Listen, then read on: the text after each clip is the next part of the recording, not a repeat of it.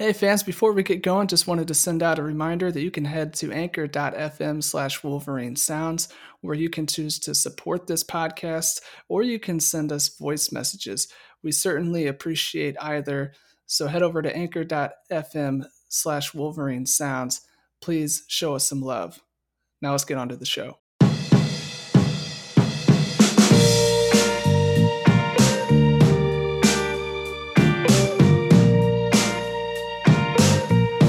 This is the Go Blue Crew.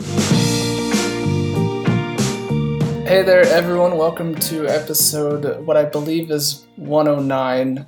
I just realized I may not have that totally accurate, but I think it's 109. Anyway, we're going to go a little offbeat today for the most part because Clemson and LSU played in the national championship Monday night. LSU trounced them ultimately 42-25, even though it looked like Clemson was going to be able to build a strong lead that even the likes of LSU's offense may have struggled to come back against. But Joe Burrow's just a different animal, 6 total touchdowns, 5 throwing, 1 on the ground. What did you think of the national championship, Derek?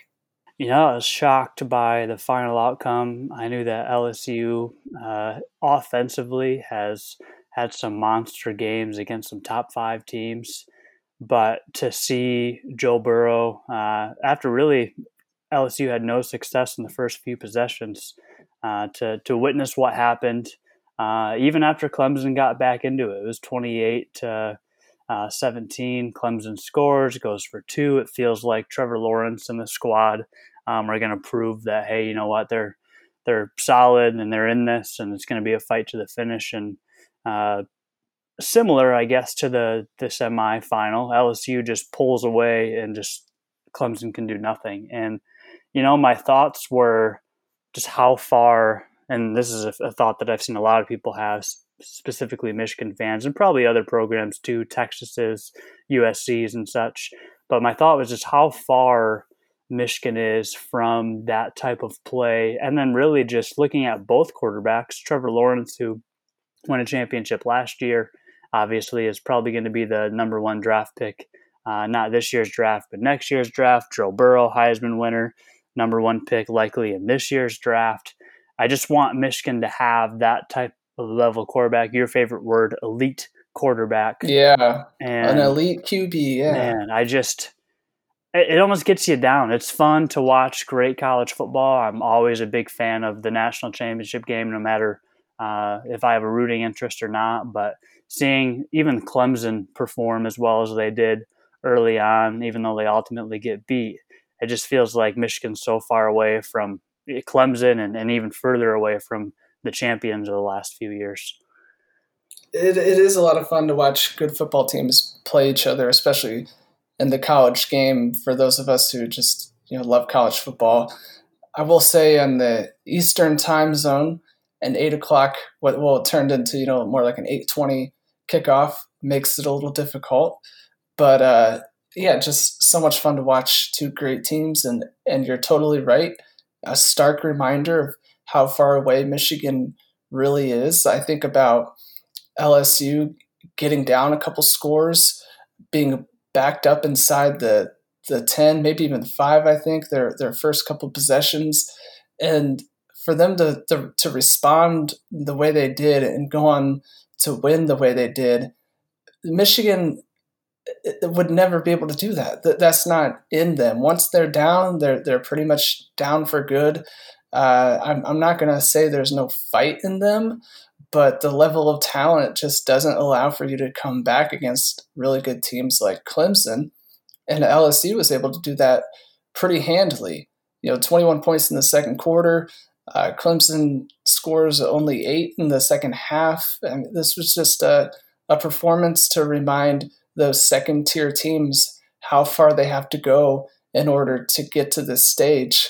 Unless, of course, something ridiculous happens, which in Michigan's case, like maybe that's the short-term thing that we're looking forward to. Like maybe things fall apart in the Big Ten and Michigan gets in that conference title game and wins, and they could be like a 3 seed, and then who knows what happens over the course of 2 games, and that's not a good outlook to have. You would rather just have your team be good enough to get there on its own merits. But definitely not where Michigan is, and you're right about USC and like Texas. There's a bunch of teams right in that pack who are close, sure, compared to everyone else, but still so far away.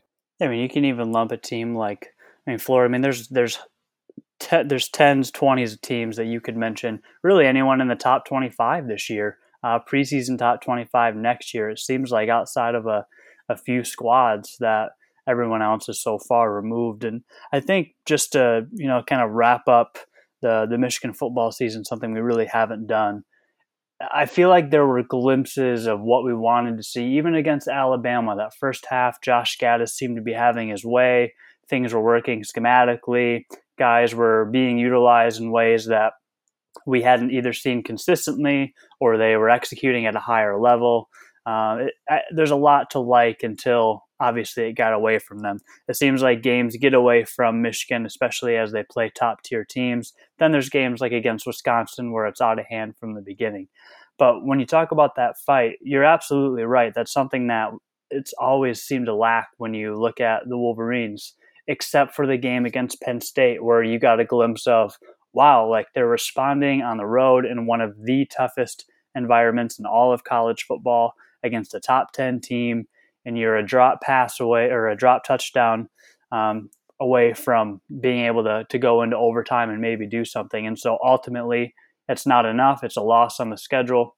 A lot of people a few years from now will probably forget about kind of what that loss was like.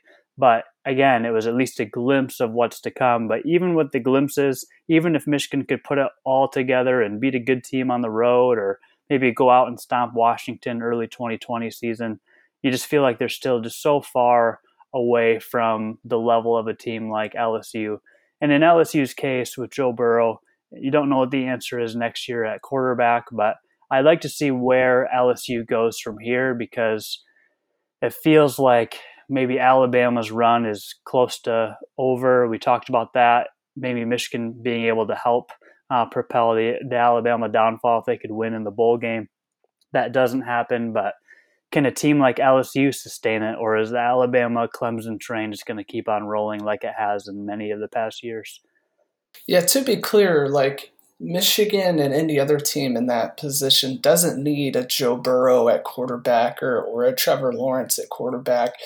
You need somebody who's really good, yeah, but you don't need like a once in a decade or once in a 2 decade talent to come through in order to propel your team forward because Michigan and other teams obviously like you can make a big difference in a ball game with positions outside of the quarterback. Again, your quarterback does need to be pretty good. I mean, he's the one who's making a lot of decisions, distributing the ball, but he doesn't have to be a world-class player. So for people who were watching Monday night and thinking, gosh, Michigan's never going to have that Joe Burrow back there, that's okay. Like, you don't need Joe Burrow back there. If you get him, fine.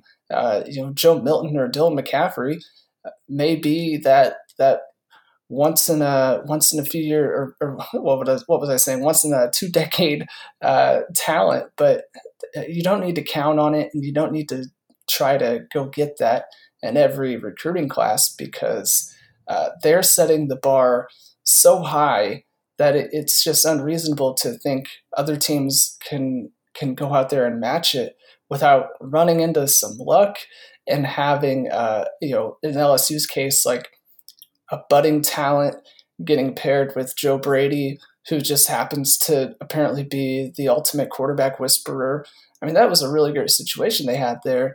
And Michigan and other teams don't necessarily need to try to duplicate that. There are issues across the board that you need to address. You don't need a superstar quarterback.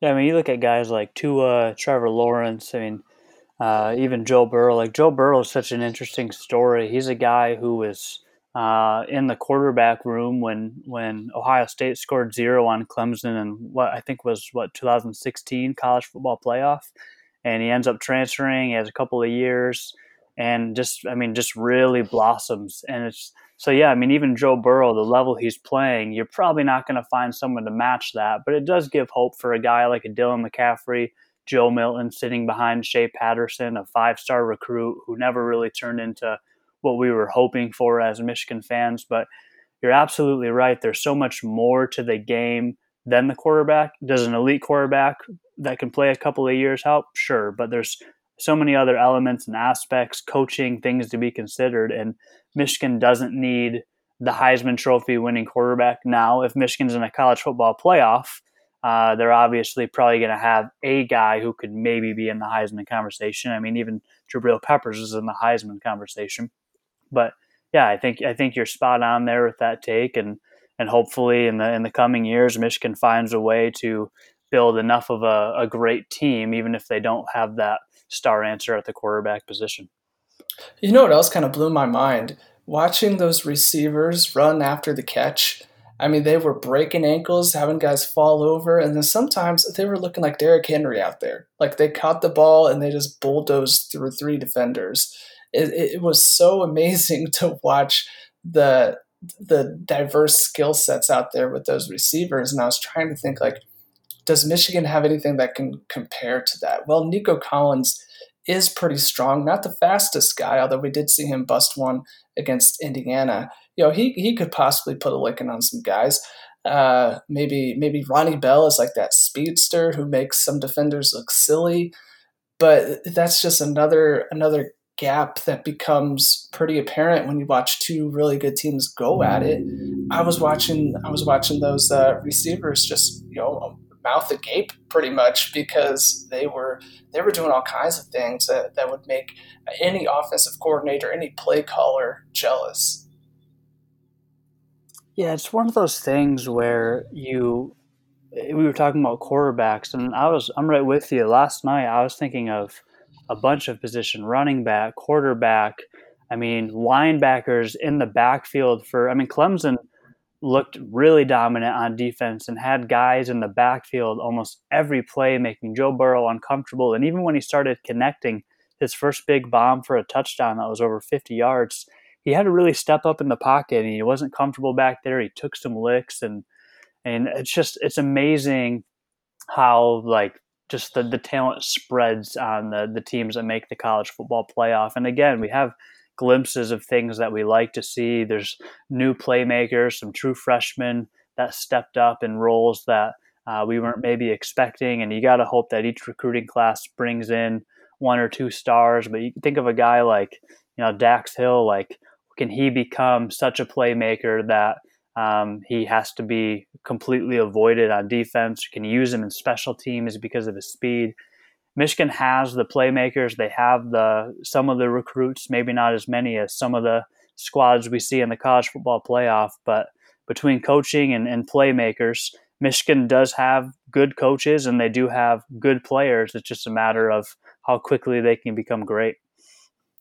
As we are talking about the gap between Michigan and the second tier and those top tier teams, shortly before we came on here to record, I don't know if you saw, but Michael Dwumfour is transferring, defensive tackle at a position where Michigan did not have a lot of depth last year and will likely continue to struggle with depth. It's just another instance of Michigan being perhaps knocking at the door, but that door is dead bolted and they have no way of knocking it down. Like it's going to take something impressive, and it's going to take something maybe even you could say drastic to get through that door to the other side, join the likes of LSU and Clemson and Alabama and those teams, and Ohio State, obviously, those teams who constantly own the top of college football, and they obviously can't win the national championship every year, but they're in that conversation.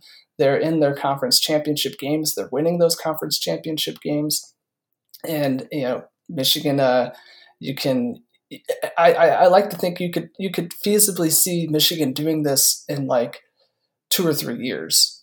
Every year that goes by, you look at the pieces that are there, pieces coming in.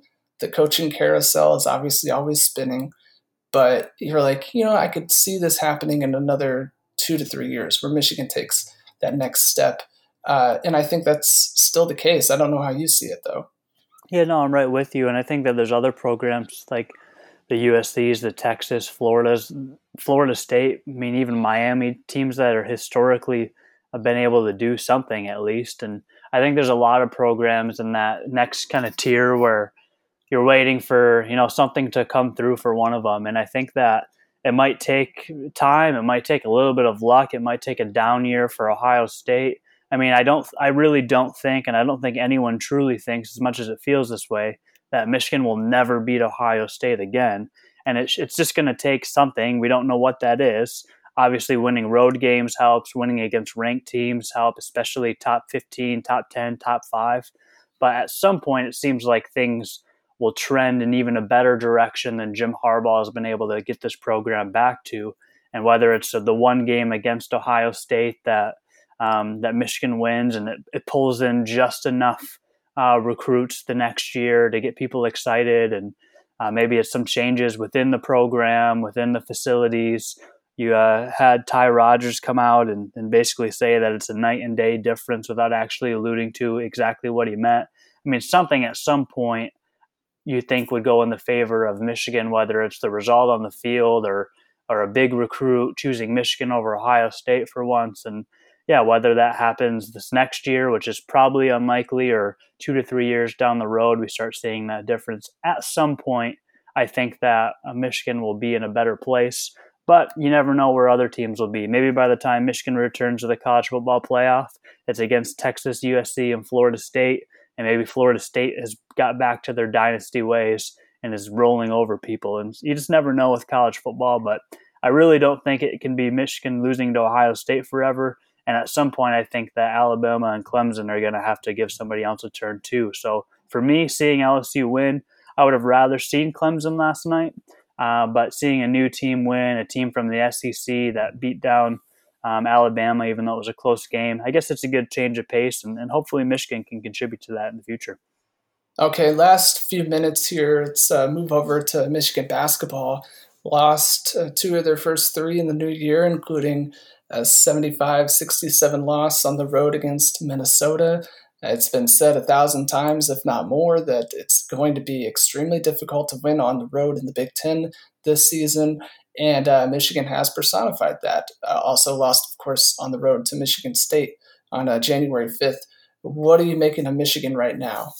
No, it's tough. I feel like when we talked last, we kind of hoped that even coming off of a loss against Michigan State, which is just clearly a better team right now, even though they just got thumped by Purdue, who Michigan beat in overtime. And there's a lot of teams beating teams that shouldn't. I mean, the Big Ten is a mess, but it's also probably going to be one of the most fun years we've seen in terms of just general play. I think road teams were 5 for 31 at some point, probably even worse now. I haven't paid attention early this week on Big Ten games, but I mean, Michigan plays Iowa, a team that they put 100 up on, but also allowed 91. Luka Garza had 44 points. The bigs that are playing against Michigan, excuse me, some of them are coming off of games where they've scored 2, 3, 7 points and then exploding for 30, exploding for 37 and hitting threes or whatever Purdue went off for. So, I mean, Michigan's got to find a way to win on the road, something that's been nearly impossible for all Big Ten teams. And I think it's going to take a lot for them to do that unless they can play solid defense, especially in the interior, hit shots, and really just play better basketball than we saw on the road against Minnesota. Yeah, that interior defense has become the number one frustration, I think, for fans, because it seems like every week there's a new player going off for a career night against Michigan, and you're looking at big 7-foot, like a lean 7-foot John Teske, and wondering, that post defense was always his strength, and now he's getting scored on a lot, and you can talk about foul trouble, but the fact of the matter is, like, Michigan has not been able to guard on the interior very well at all, especially recently, it seems. And Luka Garza, I believe, I don't remember his point total last time Michigan played Iowa, but I believe he's got the highest point total against Michigan this season. Yeah, 44. And I'm sure it's still, I'm sure that's still his career best. Do you think they'll figure it out by chance against Iowa, or is Luka Garza too good, and you're just going to have to deal with another 30 plus points or whatever? I don't know if it's even a too good as much as it's just a favorable matchup with the way Michigan's been playing interior defense and the inability for John Teskey to stop guys on his own, the lack of help. I hope that Juwan Howard kind of wakes up and looks at the last three bigs they played, these three bigs that went off against him, including guards. I mean, even Xavier Tillman had a great game, a very different big than these other guys. But I mean, you give up 44 points to a guy. It was almost a quiet 44 because Michigan was mostly in control of the last matchup. And nobody else was doing anything. Yeah, and nobody else was doing anything. And so it's almost like, well, you know what? That was still the point of the season, I guess, where you could say, hey, look, like Michigan just needs to win games and it doesn't really matter what happens. But when you start giving up, above 30 to Purdue and going to double overtime, barely winning, and then you got another guy in Minnesota who goes off for 30 and you lose that game. I mean, you just can't allow that to happen. And I think Luka Garza will probably be able to have his way, hopefully not 44 points worth. But if Michigan doesn't figure it out, Michigan's going to lose. And Michigan's probably going to lose multiple games, especially against guys that have good bigs, which essentially is most of the Big Ten. I mean, the league is deep in terms of teams, but the big men this year in the Big Ten are so impressive, including John Teskey. He still played really well, but he's got to step it up on defense or get help. And then it also help if he could go for 20 himself and at least match the scoring output of Garza, who's averaging 22 a game right now.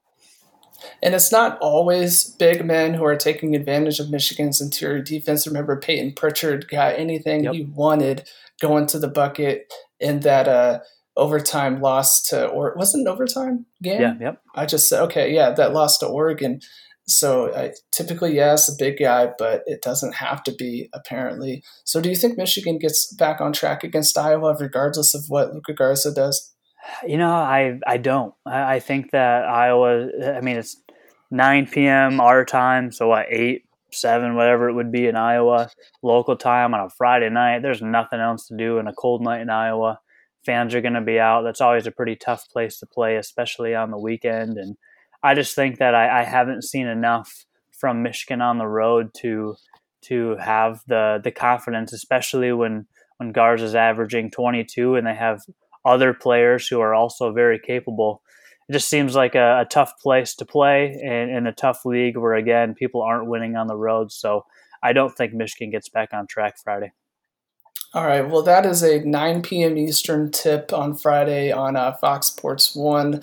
For what it's worth, ESPN's Basketball Power Index gives Iowa a 68.5% chance to win that one. Not all that surprising considering it's on the road and Michigan's been struggling as of late. So if you want to follow me on Twitter, you can follow me at Ty_Fenwick, and you can follow Derek at Divine Identity. Thanks for listening to us on the Go Blue crew. We'll see you next time. Go Blue. Go Blue.